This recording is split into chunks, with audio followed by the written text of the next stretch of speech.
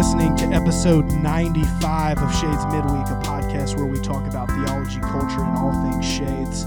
I am John Mark DeRoe, the worship and community pastor here. I'm joined by Brad Brown, who is our discipleship pastor, and then our lead pastor, Jonathan Hafes.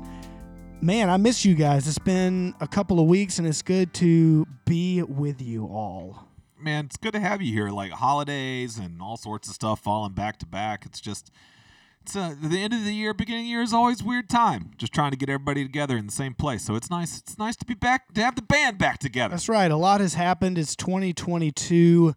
We have seen so many historical things happen. Georgia won their first national championship since 1980. That's a really kind way. That's a really kind way of putting that there, JM.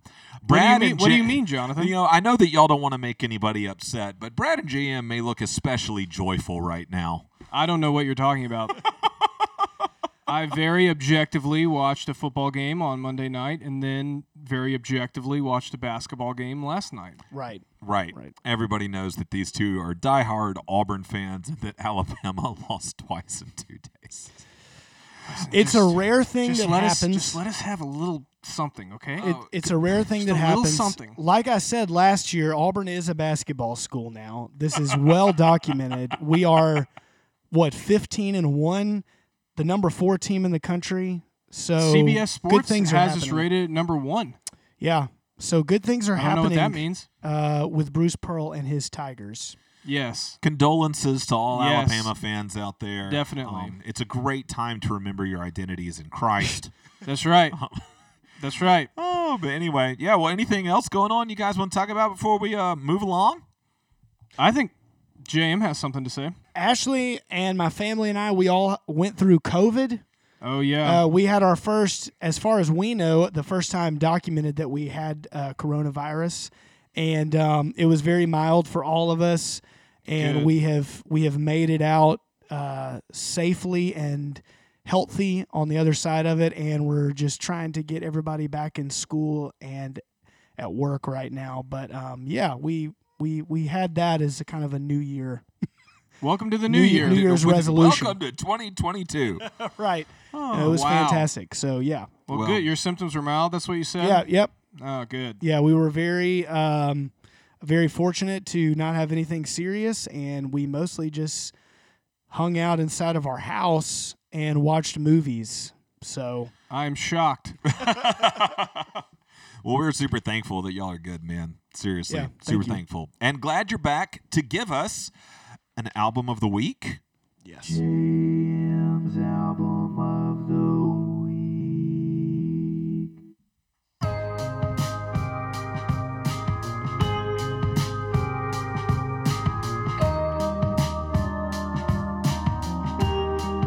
Yeah, so my album of the week this week was actually an album that I missed last year. I love discovering albums that I happen to miss. Totally off my radar. Came out in October of 2021. The band is one of my favorite bands of all time. They've been very inspirational and influential just with my musical journey. The band Explosions in the Sky from Austin, Texas. Wow. They're a post-rock ambient band that has been around for now 20 years, which is really awesome. I've seen them live before. They're just an incredible band, and they're really, really groundbreaking in terms of the style that they play. This is an album they put out last year. Pretty cool. It's a soundtrack to a PBS documentary. The PBS documentary was titled Big Bend, The Wild Frontier of Texas. It debuted last year. It's an hour-long film that follows the lives of native animals amid expansive aerial views of the iconic desert landscape that makes up one of the grandest natural wonders in the world. And they approached Explosions in the Sky, who are from Texas, if they would score this documentary film, and they did. And it is a beautiful, beautiful album. They've released it on vinyl. You can find it on Spotify. It's 20 tracks. Every track on here is good. I've listened to it nonstop since I found out about it about a week ago. So wow, that's awesome. Yeah. I love Explosion in the Sky, and I was trying so hard to figure out who this was when you started playing it. Yes. Well, this is a little bit of a different sound than they've done before. There's more steel guitar on some of these songs, more acoustic guitar. So they tried to do a lot sonically, and I think that it works out really, really well, and it's becoming one of my favorite records of theirs. So definitely check that out. It's called Big Bend, an original soundtrack for public television. The band is Explosions in the Sky. Awesome. Nice. Awesome. I love that. Yep. Love that. I'm super stoked. I'm always on the hunt for instrumental music. Yeah, I was gonna say you're Mhm. really gonna enjoy this. I know you like to listen to instrumental music while you study and write, Jonathan. So Yeah, I'm super stoked. Well, Brad, can you make me just as stoked with what book you've got to offer? Of course.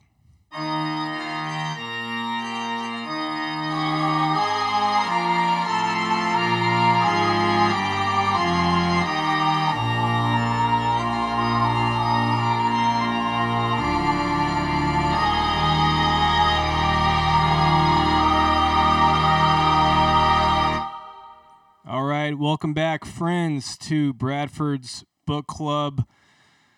We've missed you here at Bradford's Book Club. We collectively, because we are a group, we are a movement. But I am excited about the book that I am recommending today. Shout out specifically to all the teenagers listening to this episode. Oh, you know, we got if you're a got teenager, got a big teen audience. if you're a teenager and you listen to the podcast, send us an email. They're all like, "What's email?" I don't know if we have the stats Send us- to bear that out. Send but us a Snapchat. Send us a. Are we on Snapchat, John Mark? I'm googling it right now. All right, Just give me a that- moment. Let me find out if we're on that Snapchat. and TikTok. Okay, we're not on Snapchat. Okay, we're not. We're gonna get on that though. But the book that I'm recommending is a book for teens and also parents. This could be a great book for you to get for your teen or to read with your teen. 10 questions every teen should ask and answer about Christianity by Rebecca McLaughlin.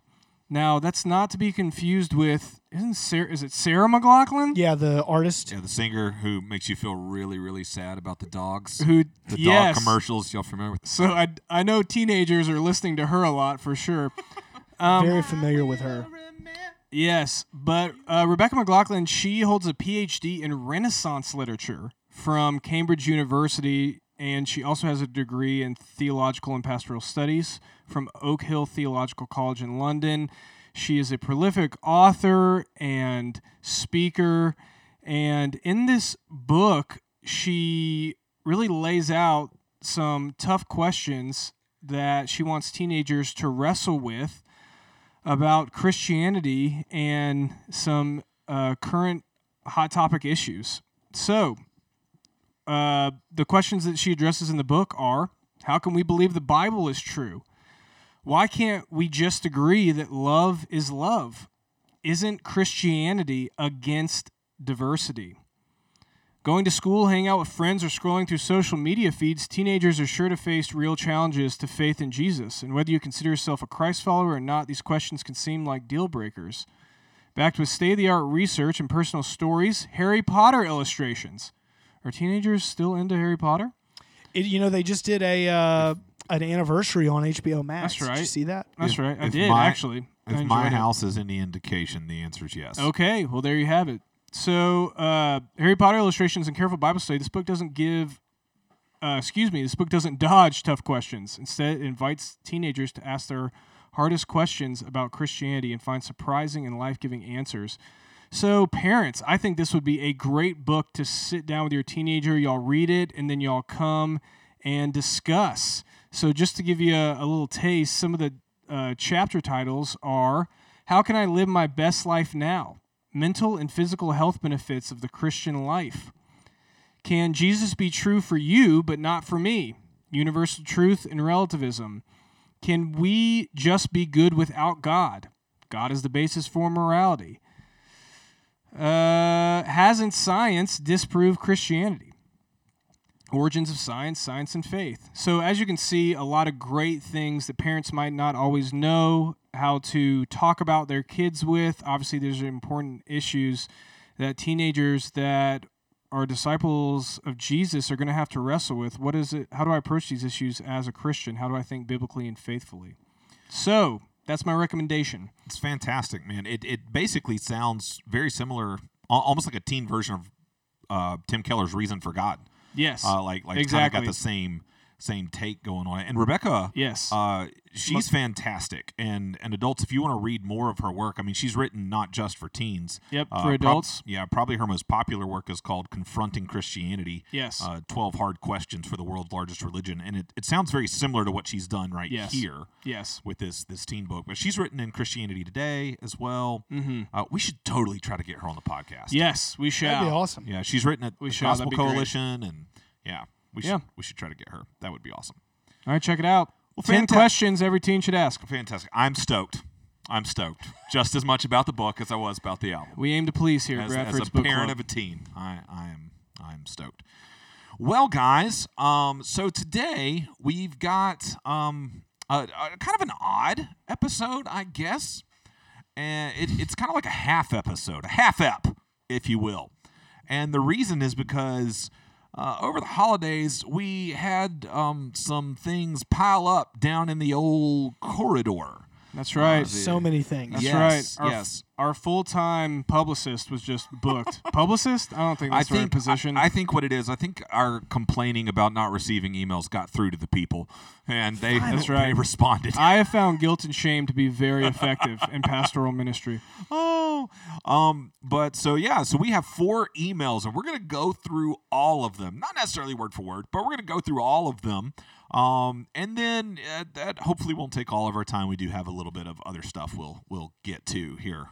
Pastor fact, frequently asked question. We'll get to it in a second. But first, Love it. let's head down to the email corridor.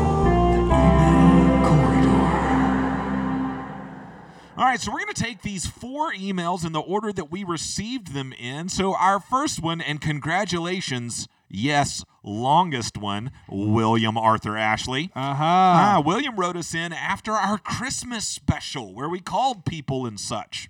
Mm-hmm. And so, William, we love you, man.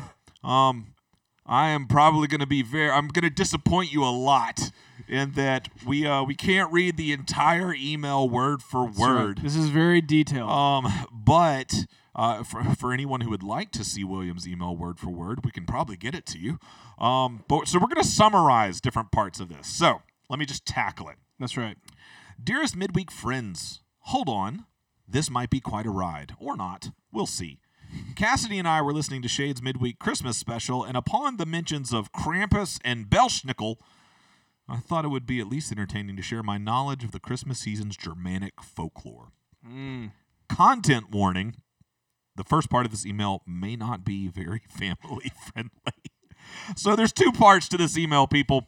So part 1, you have been warned by William Arthur Ashley.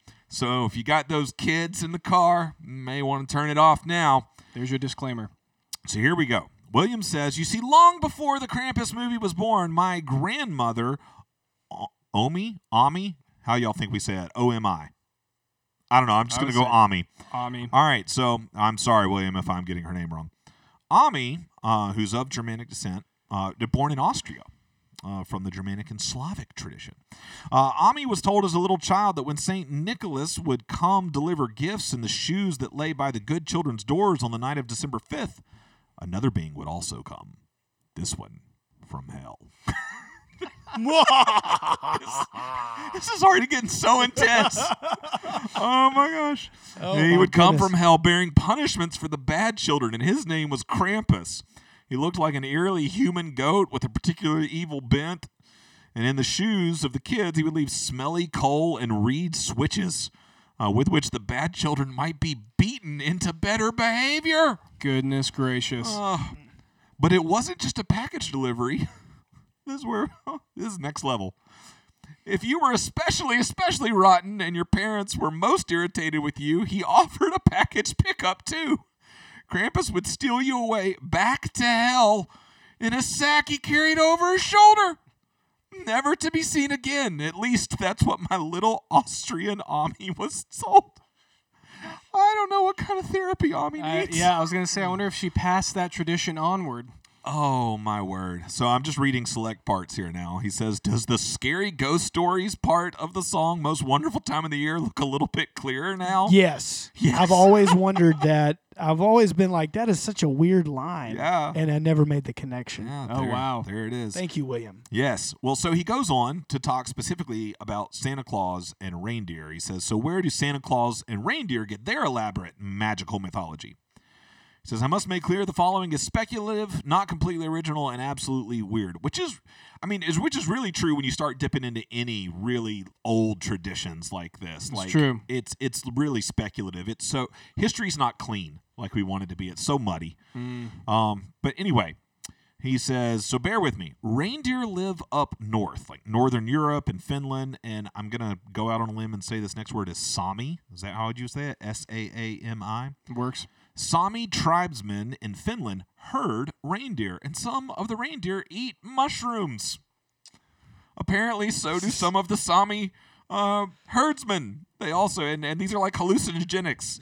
This has turned into a Joe Rogan episode. Oh, my word.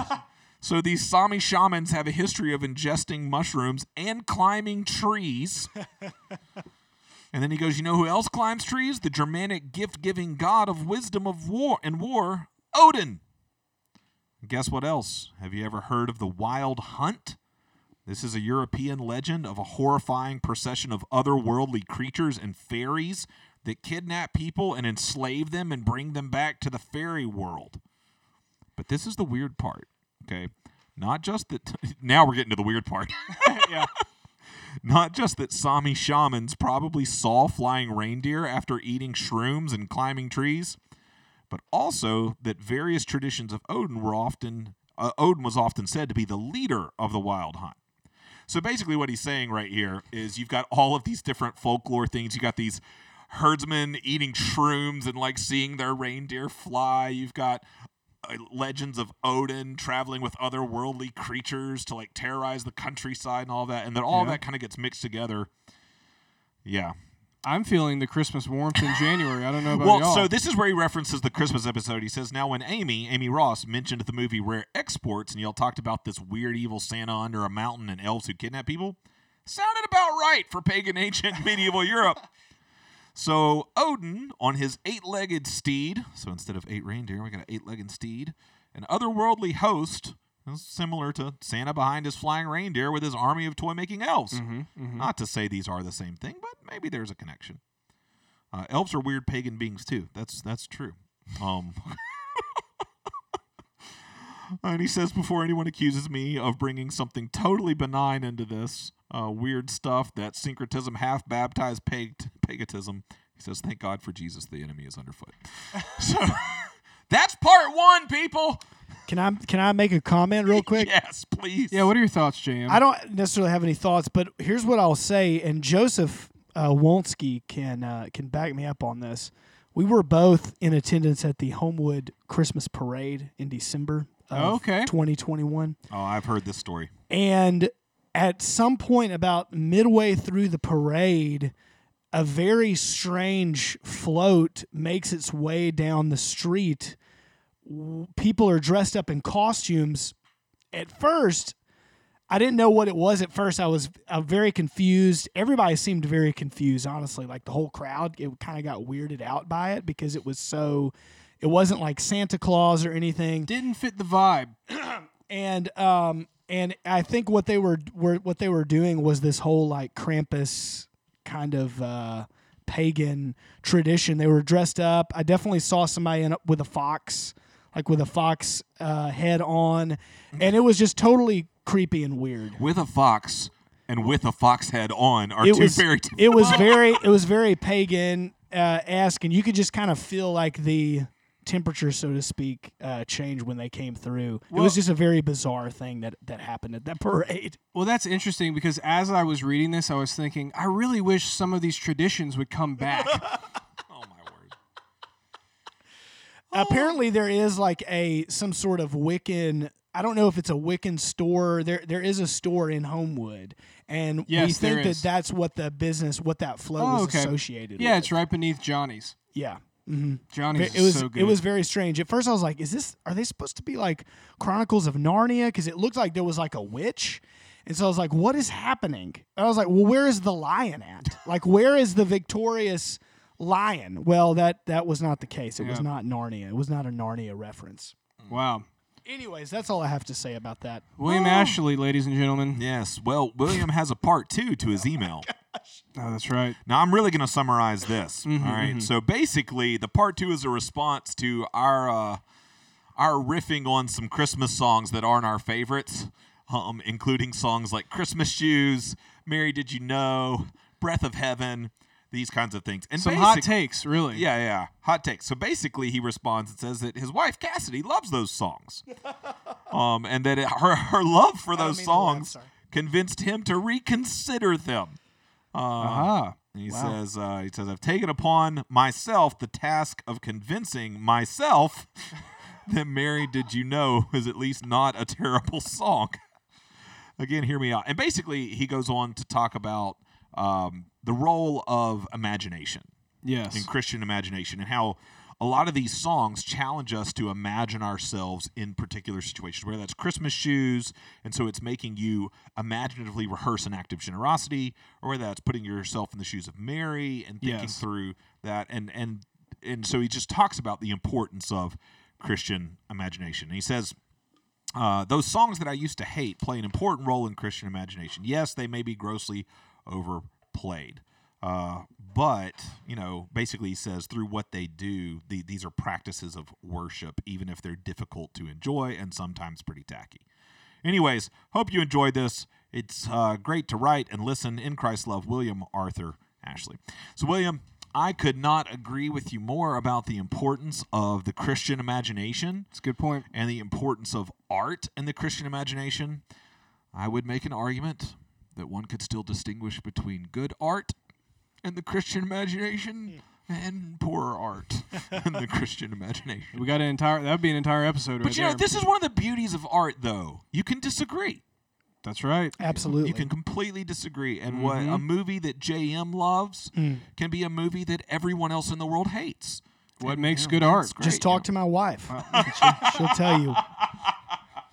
Every time I picked a movie over our either Christmas break or our Corona break, I always had to preface it as like, okay, now this is a film. So I just want you to just know that going into it. Just don't, there doesn't necessarily have to be a story that is pushing us forward. Let's just kind of enter into this, open ourselves up. There doesn't need to be dialogue. There doesn't need... Oh. But I did love The Matrix, though. I mean, listen, I love movies, Yeah. So. Yeah. Oh, yeah. Did you see the new one, Matrix? Yeah. That's what you're talking about. I did, yes. Yeah. Yes, I really enjoyed it. I enjoyed it enjoyed too. it. I'm feeling Shade Cinema coming on, for a Yeah. blockbuster film instead of an artsy one. we maybe could. Maybe we can get Keanu on. He is like supposedly one of the nicest person He in all of probably Hollywood, so would. he would probably do it. He's our best bet. Oh my word! Anyway, okay. Well, All right, we got to move on. Down, We gotta move on. to go. They get shorter from here, people. So here we go. JM, you Is take this the next me? one. Okay, yep. Yep. Okay, so Tanisha wrote in after our Year in Review 2021 episode where we shared some of our favorite music, books, etc. from this past year. So she wrote in. She says, in high school, I was on my church's human video dance team. Cringe. And we had T-shirts made before one of our performances. The guy getting the T-shirts forgot the list with our names and decided to just make up nicknames for us. I got Lady T. Hence the name of the email, Lady T's Top 2021. I was actually in some human videos too. Were you guys in any human videos growing up? I definitely did some at my church. I was not, but I don't know if she would be okay with me sharing this, but I'm going to. She doesn't listen. My eldest sister definitely was like the director of like a youth group, like human video kind of team. They were big. There was a time where so they were I was big very thing. familiar with it, but I never did it. Okay. Here are her lists. Her favorite music from last year. Paul Zach, his hymns record. I have not listened to that. I know who Paul Zach is. I believe he's done some stuff with Porter's Gate and some various other Christian songwriting collectives. But he's a talented dude. Elizabeth Cotton, General Catalog, she says, was reminded of her from reading a book with Ez. The magnificent Musical Life of Elizabeth Cotton. So cute. And she just loved the song Freight Train. Super chill. I have not listened to Elizabeth Cotton, so I don't know. You guys familiar with her? I'm not. I'm looking all these up right now. Okay, she had some books. I'm going to go ahead and tell you guys right now that I have really only heard of one of these.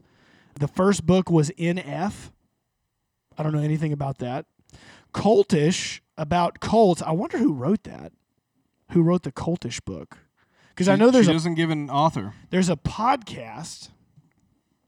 I'm Googling it now. I don't know if it's this one, Cultish, The Language of Fanaticism. It came out last year by Amanda Montell. Okay, so that was one of her favorites. The Beauty in Breaking, Memoir of an Atlanta ER Doctor. Wow, that sounds super intense. Mm-hmm. Crying in H Mart. Chinese-American author writes about end-of-life care for her mother. Tanisha said, this gutted me, but in a good way. Wow. Educated, an older book about a woman raised by parents off the grid and not attending school until college. I actually bought that book for Ashley a couple of years ago because it was like on Barack Obama's like top book list one year, and Ashley really wanted to read it, and she did, and she really loved that one a lot too. So I've heard good things about that. Notes on Grief, a memoir of the author losing her dad. Short but so many poignant lines. So thank you for those books, Tanisha. Oh wait, there's more. NF and F is nonfiction fiction. Oh, that's all right. That took me a second too. Maybe Took you me a should be second, reading. Too. Nope, you're Okay, killing so it. those were all We need to read nonfiction that book, books. Educated. The fiction books, real quick. The Most Fun I Ever Had. She mentions that. She mentions another book called Nothing to See Here. She mentions the audio book on Nothing to See Here. And then I'm all about it. And then, Brad really loves his audiobooks. And then Midnight Library. Okay, movies and TV. She says, this is my weakest category. Did a lot of rewatching and watching old stuff. Documentary Now is a favorite. I love Documentary Now. Have you guys seen that? No. With Fred Armisen and Bill Hader? No, I have not. Oh, my goodness. It's Documentary Now is an incredible, funny... It's just mockumentaries. Okay. And each episode is like a different documentary that they What's that it they on? mock. It was on maybe FX or Okay. IFC maybe I think or it's something on like that. Netflix right now. It may be on Netflix. I feel now. like it was the banner that came up when I opened it recently, and so I saw the trailer because it just started playing. Oh, okay. It's very funny. It's All very right. funny. I'll have to check that out. Okay. She also mentions Never Have I Ever season 1. Have you seen that, Brad? Mm-mm. I think Mindy Kaling produced it. And then You season 3. Oh, wait. Yes, I have seen some episodes of that. Of Never Have I Ever. Yeah. And then You, is that on Netflix? You, I feel like I've heard of that. Yes. I can't remember the details, but she says, hey, don't judge me. So listeners, do not judge Tanisha, whatever that means. And she said she listened to a Is lot it of about like a stalker or something? I don't know. I shouldn't have said that. she listened to a lot of podcasts. Working It Out with Mike Birbiglia. I have not listened to that podcast. Oh, I'm sure it's funny, though. Mike Birbiglia is one of my favorite comedians. Great. Conan Needs a Friend with Ellie Kemper. I think that's Conan's podcast. Okay. JVN, Are Plants Literal Geniuses? No idea. And, of course, Shades Midweek. Thank you, There it Tanisha. is. Thank you for Best- the love and for Best, writing best in. for last, no doubt. I've got to check out some stuff that she sent. Great recommendations. Sweet. All right. All right. Along the same lines, we've got an email from Connor Gata, who's written into the show before. We love Connor. 2021 album recommendation. He says, hey, Midweek, I thoroughly enjoyed the best of the 2021 episode. I thought I would add to the conversation and recommend a 2021 album. Emil Mosseri's soundtrack for the A24 film Minari was by far my favorite album of the year. It is a really moving bit of ambient modern classic that has meant a lot to me over the past year. Also, the movie that it accompanies isn't bad either. Check it out. Best, Connor. I just watched Minari over the Christmas break, and it is fantastic. It got a lot of buzz last year, and I had just not been able to see it yet. It is about a Korean family that moves to Arkansas. They buy this land. The father wants to start a garden, and they're just kind of struggling. And so it just goes through their whole struggle and trying to find community there. trying to find a church family, and they're raising these 2 kids. Their grandmother moves in with them from Korea. It's an amazing story. How'd Really, you really watch good. it? I bought it a while back, like a digital copy, Okay. when it was on sale. It may be on a streaming service though. You may be able to find it on Hulu or Prime. All right. Just Google it and see. I wanna check But that out for that sure. soundtrack is really good, Connor. Connor's awesome. He's always into like all kinds of stuff. He's always telling me like it's always really random rabbit trails that he goes down, and then he shares it with me, and Love it. me and him email back and forth about movies that we're watching. Oh, that's great. Nice. All right, we've got one more email. I think Brad's going to take care of this one. Yeah, and this is going to actually help transition us as well, because this email, it's kind of a Pastor Facts. I don't know. Let's go for it. Brad, just read. Pastor Vex. So maybe I'll give a little background first. So this is in response to the episode that we did with Brooke Primo That was last week. last week. Right. Yeah. Yes, it was last week. Meet a member, and on that episode, Brooke talked about the Enneagram. She talked about being a 4, correct? Yes. And Jonathan said, "Hey, I'm a 4." And so in the middle of Shades Midweek, they started talking about what that means for them, how that has helped them kind of understand more about themselves. Well, and we mentioned the fact too that we might do an entire episode on the Enneagram at a later point. Yes, mentioned that. So with that in the background, let's read the email from Joni Ford. Love Joni. Hi, Midweek. Just listened to the Brooke Primo episode. You really do need to have her back sometime to speak on living in grace. She has an amazing story to share. Yes. Definitely. We agree. And speaking of living in grace, I had a question about the Enneagram. I listened to a podcast last year that did an extensive interview with a woman who has a ministry to folks in the New Age. She used to be an astrologer before she met Christ. She talked up the New Age origins of the Enneagram, and specifically that it was received in recent decades via automatic writing rather than the ancient origins it often purports. As I understand it, automatic writing is a method of channeling spirits. She says it crossed over to the church via a Jesuit monk teaching in New Age Catholic circles. She posts a link to her blog. Just go to Christian Answers for the New Age.org, and you can find the article there. It's Christian Answers for the New Age.org to find the article there. So, Joni says, do y'all have any thoughts on the origin of the Enneagram? Heard any alternate stories? I first heard about the Enneagram from a Christian friend a few years ago. The only people I know who use it are Christians, and much of the online Enneagram content is by Christians. Some writers try to make it seem Christian-y, but I'm highly suspicious that it's not above board. I would really love to hear y'all's thoughts. Cheers, Joni Ford. Thanks, Joni, for writing in. Yes. Joni, thank you for writing in. And what I'm going to try to do really quick is give a brief response. So, Joni, I'm sure that my answers here are going to be very dissatisfying. But because we have kind of teased the fact that maybe we'll do a full Enneagram episode in the future, that'll give us time to tease out a lot more of these kinds of things. Yeah, for sure. So specifically, the woman that Joni is mentioning is Marcia Montenegro. Marcia Montenegro, and she's right. She was heavily in the New Age movement and was an astrologer. All of these different things, so when Marcia talks about the Enneagram, she does stress its New Age origins. That the 9 types specifically were received through automatic writing, which Joni's 100% right. Yes, is this New Age practice of channeling spirits and receiving information. All of that. Now, because I don't have time to address everything right here, I would first and foremost direct Joni and others who are interested to another resource that is out there. There's a podcast called Unbelievable. And if you go look for Unbelievable, one of the things they do on that podcast often is have 2 different people of opposing views, and they do like a debate style kind of thing. And this is the guy that hosts the podcast. He is a Christian. He's a believer. This is supposed to be a resource for Christians. But what you want to search for is the episode called "Should Christians Embrace the Enneagram?" Todd Wilson and Marcia Montenegro. Should Christians Embrace the Enneagram? Todd Wilson and Marsha Montenegro. It was in May of last year when they recorded that unbelievable podcast. Has a guy's face on it. Yes.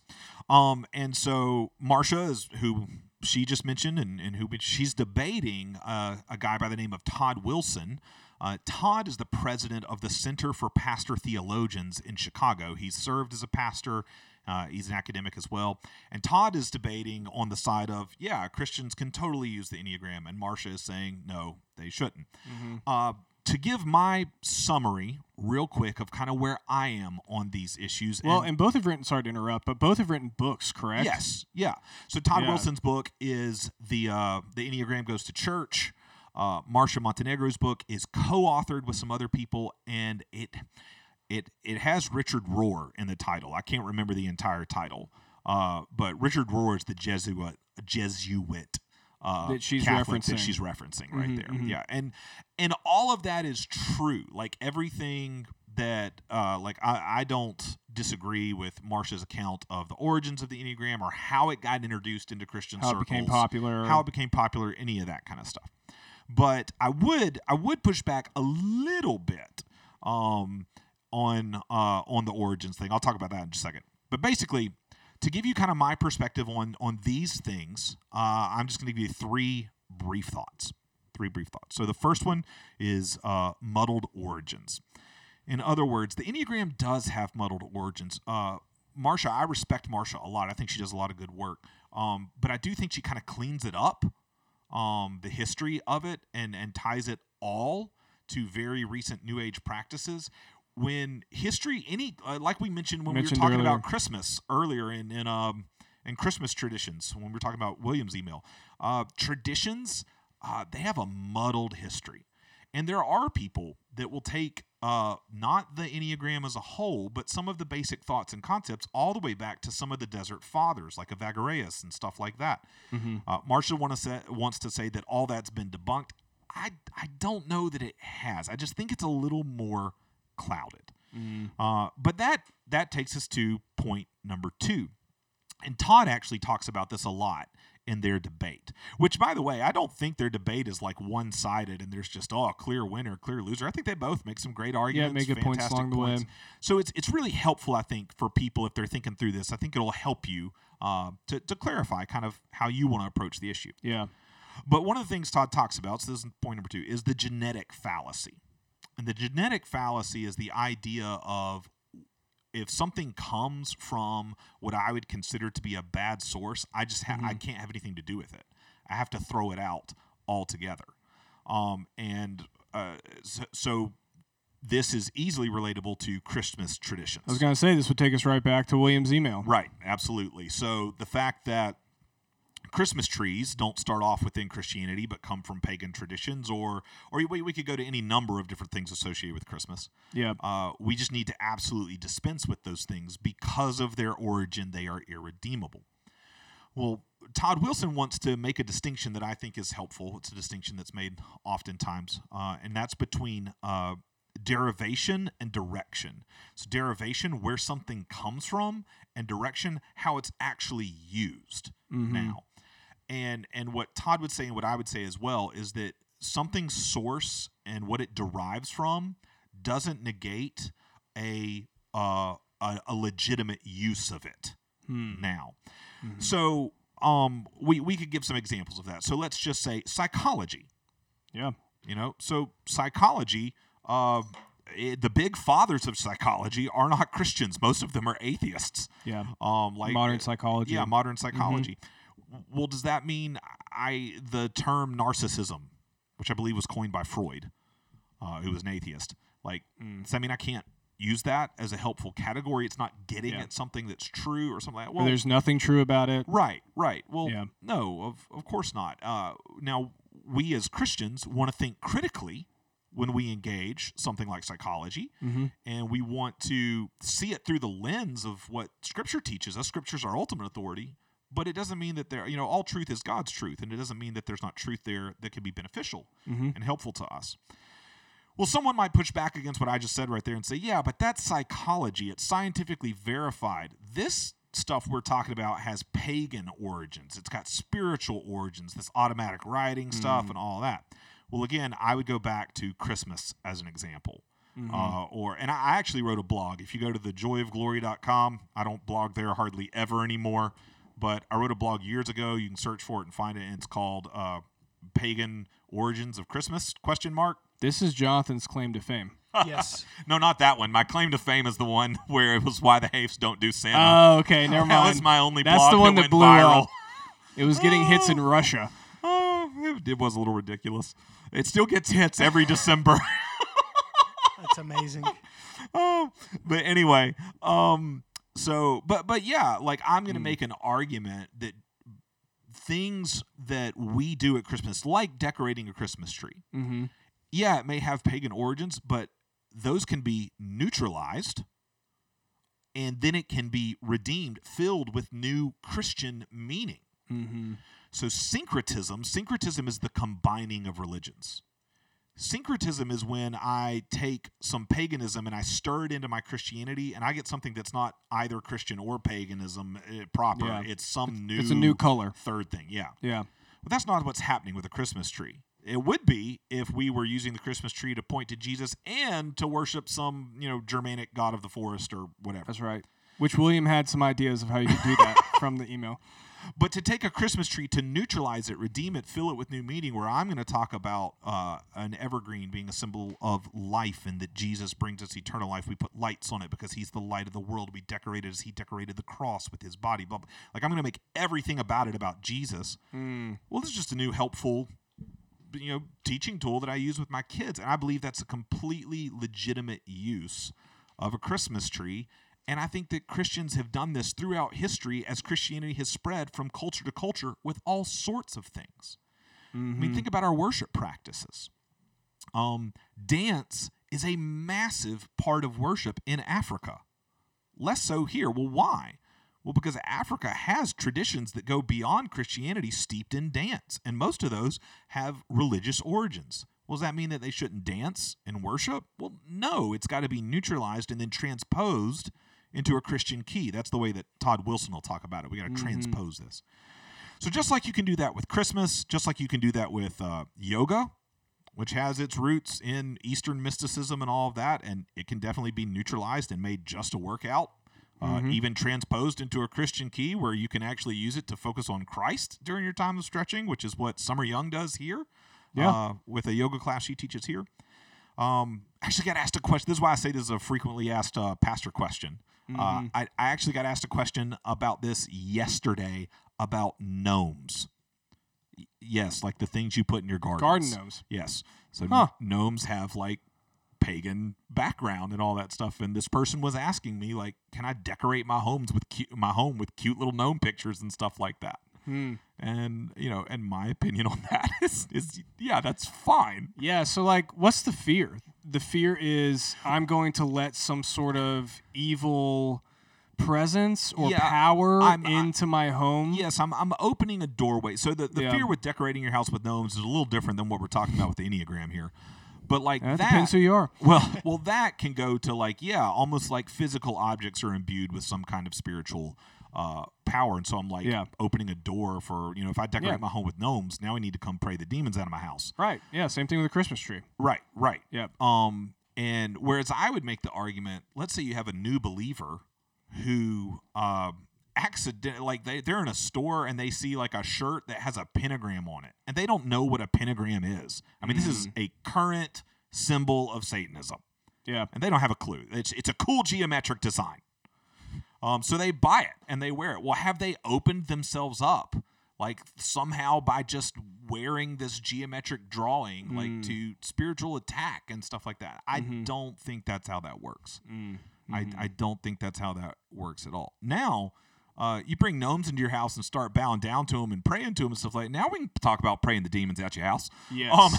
Right. It's not that I don't think demons are real and spiritual warfare is real and all that. I don't think that it's something you accidentally slip into. Yeah. Now, where the Enneagram is different, and with this idea of opening a door for the enemy, is the Enneagram it is a bit of an educational tool. And because of the place that it comes from, depending upon the resources you're using and what you're using it for, you can get a lot of New Age thought introduced into how you think. You can get a lot of Gnostic thought introduced into how you think. So that is definitely a place where we have to be discerning and we have to be careful. I'm not saying that there aren't reasons to be wary or cautious or any of that. Yeah. Absolutely. But that's why I want to come back again to the fact that, like, if we're going to use something like the Enneagram, we have to do it in a proper Christian way, which means the tool has got to be neutralized and transposed into a Christian key, which is something that I think that Todd Wilson's book is helpful with. So we got it. So I wouldn't say, hey, sure, you can use it, so just run out and buy the next book you see on the Enneagram and just swallow it wholesale. Like, no, you will get some things introduced into your thought that are not going to be helpful. Yeah. You got to be discerning and studying these things. But okay, so muddled origins, genetic fallacy, and then the third thing, and this is what I was kind of getting into right there at the end. The third thing I would say is obsession and wisdom. In other words, there can definitely be an unhealthy obsession with things like the Enneagram. Anything that has revelatory power. So the power to give you aha moments. Understanding of yourself. Yeah, I understand myself. Understanding of how people work. Yes. Anything with revelatory power, people can latch onto and make the authoritative voice in their life. Scripture has revelatory power, and we believe it is a proper authoritative voice in our life.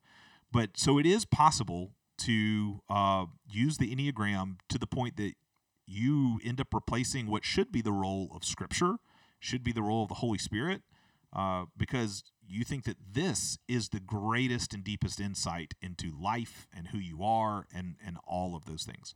Whereas I would want to argue, no, it's a helpful tool that can come alongside of these things and provide some insight and be helpful, but it is not the end-all, be-all. So we got to be wary of obsession. And then we need to be wise.